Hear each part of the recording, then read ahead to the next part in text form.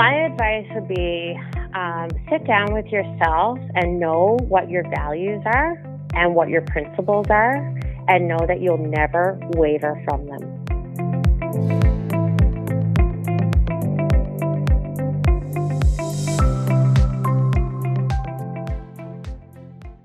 This podcast is brought to you by Dentons, the world's largest law firm with a global team that builds agile, tailored solutions to meet the local, national, and global needs of private and public clients of any size in 183 locations serving 75 countries. Hi everyone, my name is Heather Barnhouse, partner and lawyer in our Edmonton office. Welcome to my podcast where I explore the topic of women in entrepreneurship and leadership and the ecosystem supporting the growth of this segment. Today I'm joined by Kylie Beaudry, Chief Executive Officer of Parkland Flower. I'm excited to talk to her today about her experience growing a business in the cannabis sector. Welcome, Kylie. Hi, thank you for having me, Heather. Oh, it's a pleasure. Can you give our listeners a little bit of background about yourself and about Parkland Flower's history? Sure. So I'm a mom of three, and before I embarked on a cannabis journey, I worked in oil and gas up north in Fort McMurray. And I was an occupational health and safety professional. So regulatory compliance, auditing, incident investigation, risk assessments, all of those kinds of things rolled into one, training and development of the workforce. And then I had children. And so I took a break to raise my kids. And I've always been a cannabis consumer since I was a teenager. And my father-in-law was diagnosed with cancer when I was pregnant with my second child back in 2012. And when we went to talk to the oncologist, he was not very cannabis friendly at the time. And we just wanted to have him to have something a little bit more comfortable. So we started making cannabis oil for him. And that kind of got me kick-started into making products with cannabis. And it developed from there. I ended up meeting a grower. And we incorporated Parkland Flower in 2018, and we are now licensed to grow and sell cannabis in Canada. That's exciting. And I know that you've recently hit a bit of a milestone for the company that we were just chatting about beforehand. What's exciting in your business from the 2018 incorporation date to today? Well, we hit quite a few milestones this year, waiting on our cannabis license. So we applied for our license back in November of 2019, and then we were licensed on August 14th. So that was a huge milestone for us. Then we were able to go into production, start growing cannabis plants. Our first product to market is going to be cannabis seeds for the retail side of things, so people can grow their own cannabis at home. We are big advocates of people being able to grow the plant themselves and try their hand at growing cannabis, and it's a very underserved market. So we're really excited. The milestone we hit today is our very first order of seeds are going out to Albertans in the next couple of weeks. We just got confirmation of that order. Well, that's an exciting milestone. It's always fun to track those milestones and then see the growth and the development of the company. So that's great for your company. I wanted to ask you about the cannabis industry generally. So now that we're a couple of years past the legalization of cannabis, we've seen a lot of fluctuations in the market for cannabis companies, seeing now that some of them are struggling to sustain the levels of growth that they were originally driving for. What's your reaction to that as a company that was really incorporated right around the time that legalization was taking place? Well, I think, a lot of people looked at the cannabis industry as it was just, there was a lot of hype and there was a lot of stock plays and there was a lot of stock pumping. And when these very large cannabis companies who had been operating in the medical side, they gave assurances to Health Canada that, they were going to be able to meet this demand and that they were going to be able to sell all this cannabis if they raised $10 million, $2 million of it went to pumping the company, pumping the stock, and raising more money, and they just didn't have sustainable models. The revenues projections were very off. They didn't understand the market, and not everybody understands the market yet because it's brand new. It's a brand new market. It's very hard to determine, what are consumers going to like. You can't really do focus groups. There's, your research is very limited and you're going on what the medical market was. And it's, of course, there's not a lot of data on the illicit side. I mean, nobody has actual data by definition on how the illicit side is doing. And so, there was lots of, $1 billion, was this is the, what the industry is going to be. And so there was a lot of money pumping out. I went to trade shows and they're not cheap, those cannabis trade shows. For sure. And those companies are spending an upwards of $100,000 to $200,000 a trade show, and not one product going out on the market yet. So, there was just a lot of, business decisions. There was a lot of compensation packages, that may not have been well deserved. So, I think that's where some of those large companies were kind of falling down, and some of them will be able to pick up their stocks. They're getting lean and trying to really struggle to get back in there. And then now there's small companies like my own and lots of others. There's, I have what's called a micro cultivation license. There's 130 micro license holders in Canada today. And that license allows for small producers to enter the market with a little less barriers to entry than, say, the large producers. We're small, we're nimble. We come out with a handcrafted artisanal product.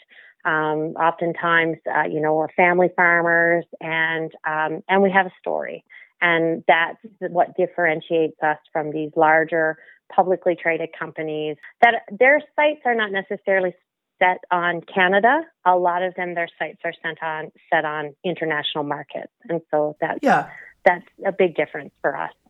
Yeah. So for the micro companies and the companies that are operating at a much, much smaller scale, obviously there's a few things, right? The benefit of sort of the hype and the maybe the crash that we've seen, and the lack of sustainability in some of the business models or the plans that they had developed. Once you've got your strategy, so as a little guy, once you've got your strategy set, how do you diligently focus on its execution? Well, it's farming. So it's agriculture. There's a lot of projections. There's a lot of risks to mitigate. You're growing out a plant, and you're not entirely sure what it's going to do in the environment that you're putting it in. A lot of these small micros had to build all new facilities. Same with the big guys. That's another thing, right? And trying to scale something. I mean, we went from a little small, 250 plant medical grow to now a facility that can house over 1,000 plants. So even at that scale, there's quite a few challenges. It's learning how to grow organically. And I don't mean organically as in, using organic practices. I mean organically as in growing sustainably, and being able to manage what you're doing. So we have 8 grow rooms, for example. We started growing in 2. When we got our license, we fired 2 up. We wanted to see how they would grow, how the environment is, and we would learn from that and then start our next rooms. Learning from the lessons. Yeah. Exactly. So we're just kind of really taking it slow, and it costs us more in time and in some ways production, but at the same time, it reduces our labor costs because now we don't have 8 rooms all going at once and having to harvest all at once. Now we can do a perpetual harvest. We can build a really solid team that's on full time as opposed to hiring seasonal workers every time we have that harvest. So these are just little things that, when you're trying to scale something is taking your time with it and being very methodical about your decision making. Yeah, and what I like about that is you also then get the benefit of data, like real-time data. Oh, you know what, that plant didn't seem to be as popular as this other one, and so you haven't invested 1,000 plants at something that the consumer isn't ultimately interested in. You know, you've got that real-time data to be able to continue to inform future plans. Or you might have a plant, you know, we're in a marketplace that's very much dictated by cannabinoid content. So you've got a consumer that thinks that when they look at a package, if it's, you know, they want that over 20% THC.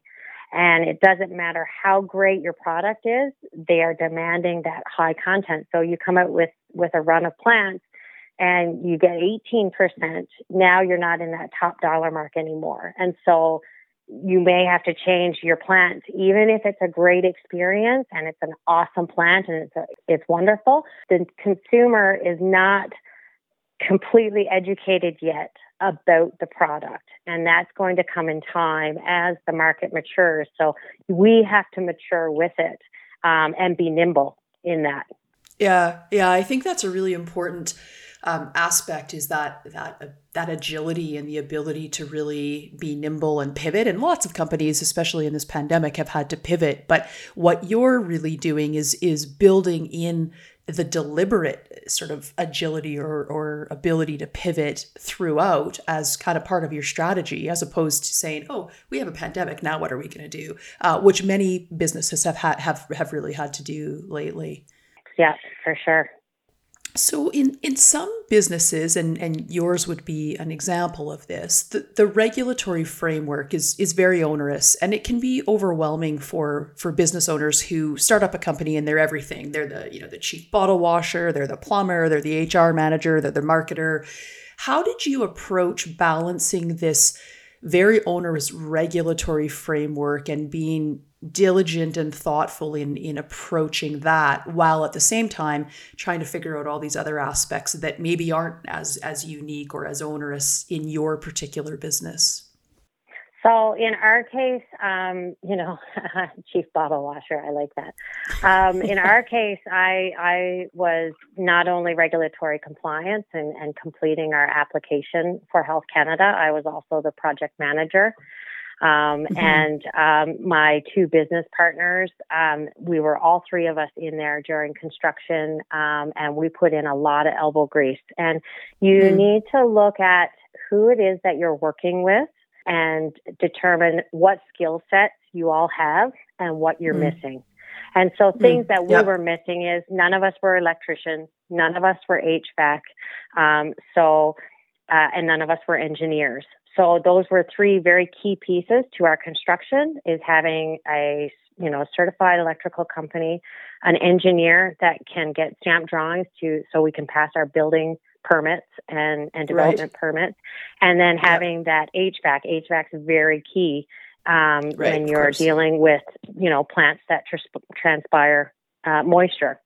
And so everything else we could do ourselves, and worked really hard at it, and none of us took salaries. We haven't been taking salaries, so it's trying to keep that burn rate really low, because you have no idea how long your wait is going to be.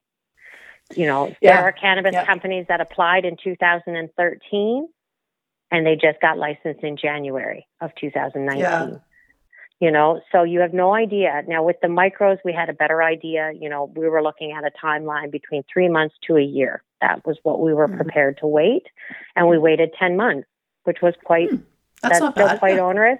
Yeah. You still burn through a lot of capital and, just keeping the lights on and things like that. And so you have to be prepared for that, to have that, when's your runway going to run out before you get that first product to market?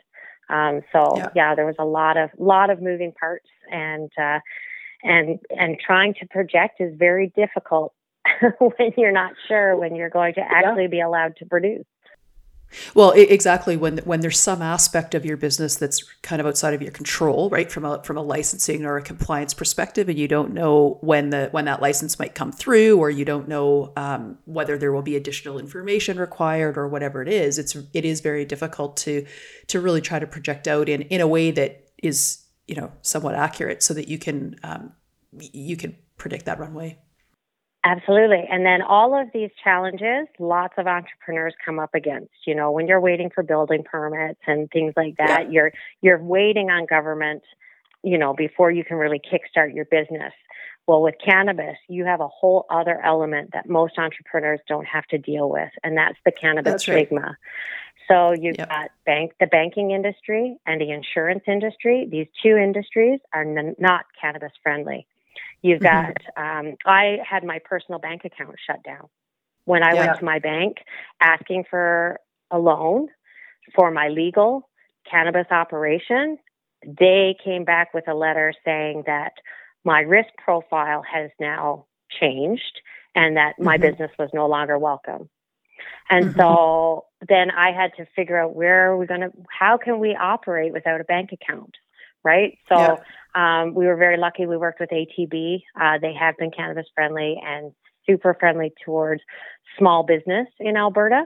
And we were able to get a bank account with them and really get going, which was huge. And then again, finding an insurance company that would, cover us. That was also very challenging. Yeah, it's interesting. Some of the I don't know how to define them. The more cutting edge technologies, or the more, I guess, recent technologies and products. So cannabis is one industry that you've talked about, but there can be others even in the financial services market, where from a regulatory perspective, these companies, like if you're dealing with cryptocurrency, for example, these companies are required to have the anti-money laundering protections in place and the know your client protections, but they still can't get bank accounts either. And so you have this huge uphill battle for things that, like, you should just be able to go to the corner bank and open up a bank account. But yet in some industries, these kind of everyday things become such barriers to actually carrying out the business, let alone the known regulatory framework of obviously getting the Health Canada approval and compliance piece there, that going in. It's all these unexpected challenges that come up. One of the questions I was going to ask you is what's been one of your biggest challenges to date? And would you say that banking piece initially was one of the biggest unexpected challenges that you had to overcome? I think that was actually minor in the scheme of our business. It was definitely a challenge at the beginning, but I would say the most challenging part was the waiting for the license. When you have a fully built out facility, in May of 2019, Health Canada changed the rules on us. They just surprised us. I'll never forget it because I was on the highway to Jasper, and this email came through, and it was an announcement from Health Canada that anyone applying for a license after that date would have to have a fully built out, compliant facility before they even send in an application. And there was no guarantee that you were going to get a license. Even though you've had to expend the capital to get the fully built out facility. Yeah. Wow. Try to raise money in that type of climate. It's nearly impossible. And so we're self-funded. I put in a portion of the funding, and we brought in a private funder, and he actually works with us now. And you're trying to find financing now, especially after the whole cannabis companies fiascos, and just the money that has just been sieved out of the industry has made it very, very, very hostile for small operators. And even things like Farm Credit Canada or Business Development Canada, they are not warm to cannabis. So, as an entrepreneur, even applying to, specific startup, organizations that are supposed to be there to help, progress and getting through them, they're not warm to cannabis until you have that license in hand. So it's a chicken and the egg kind of scenario. Yeah. It's you have to have the building, but you can't raise any money, So it was a challenge for sure. How do you keep your mindset focused on moving forward in the face of all of these unexpected challenges? I don't worry about what everybody else is doing. Oh, That's the main thing. I see what's going on out in there. I know what I can control. I cannot control what anybody else is doing. yeah. And so I really focus on what we're doing. I do follow everything, but I don't allow it to make decisions for me. Because I feel like we are going to come out with our unique brand, our unique product. We're going to have our unique consumer, that believes in us. We're really fortunate to be in Alberta where, the government has been really cannabis industry forward. We have more retail than any other province in the country. And, Right. And they really support Alberta grown product. And, we're not going to be producing hundreds and thousands of grams of cannabis. We're Yeah. a small batch. We're like your little craft brewer or your little craft distiller or your little bakery around the corner. We're going to feed our backyard and we're not going to worry about anybody else. Well, that sounds like it's worked very well. You're ticking off the milestones as we discussed. So it sounds like that's been a really positive way to stay focused on the things that you can control and then execute on those strategies. So more broadly than what we've discussed thus far, as a woman entrepreneur, if you could tell your younger girl entrepreneur self any advice about running a business and about the challenges that you'll need to overcome, what would that advice be? My advice would be sit down with yourself and know what your values are and what your principles are, and know that you'll never waver from them. I feel that there's a set of guidelines out there that, I've set for myself and things that I believe in the industry, and things that I believe about the industry before it became legal. And I stick by those principles in my decision making. Transparency, be transparent, be honest, be authentic, and be yourself. Because I don't subscribe to the fake it till you make it thing. I have found that when I voice my struggles or I voice what my challenges are, whether it's to myself or whether it's to my business partners or whether it's voicing it out on Twitter, that oftentimes those solutions come because I'm talking about it. So I don't hide what my struggles are. I talk about them and work through them. And oftentimes I get lots of folks who are much more experienced than me that are offering free advice. They want me to succeed because they know I'm here for the right reasons and I stand by my principles. And so I think that's important is understanding why you're doing what you're doing, why you're creating this solution for a marketplace, and sticking by what your plan was.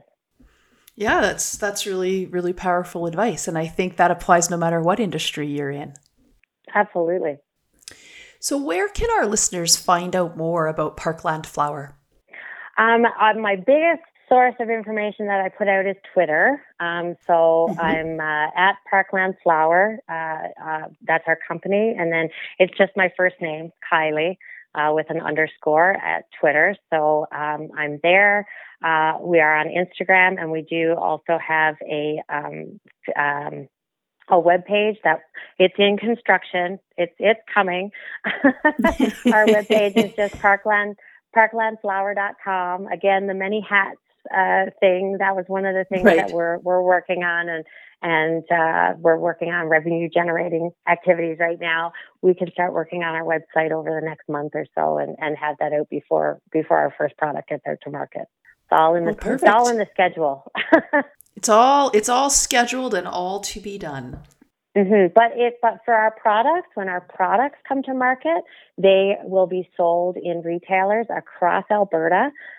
We've got some really great relationships with some small independent operators. Like in Calgary, we deal with Lake City Cannabis, and then here in Edmonton, we deal with Nova Cannabis. You'll see our products in their stores as well. So, we're just really excited to bring our cannabis seeds, first of all, to Albertans. We are coming out with seeds that are going to be specifically being good to grow in Alberta climates as well. That's something that we are working on, and we'll have it for the spring. And we want to really focus on Alberta, and so people can grow cannabis and have that experience. We have such a great outdoor camping, mountains, lakes kind of experience here, and cannabis is always a good lubricant for those types of activities. That's right. Well, we'll be watching the development not only of the website but of the company as it continues to grow. Thank you so much for having me. I really appreciate highlighting a small Alberta producer. Oh, well, our pleasure. Thank you for joining the podcast today. If you like the podcast, don't forget to subscribe or follow to get notified when we have an update.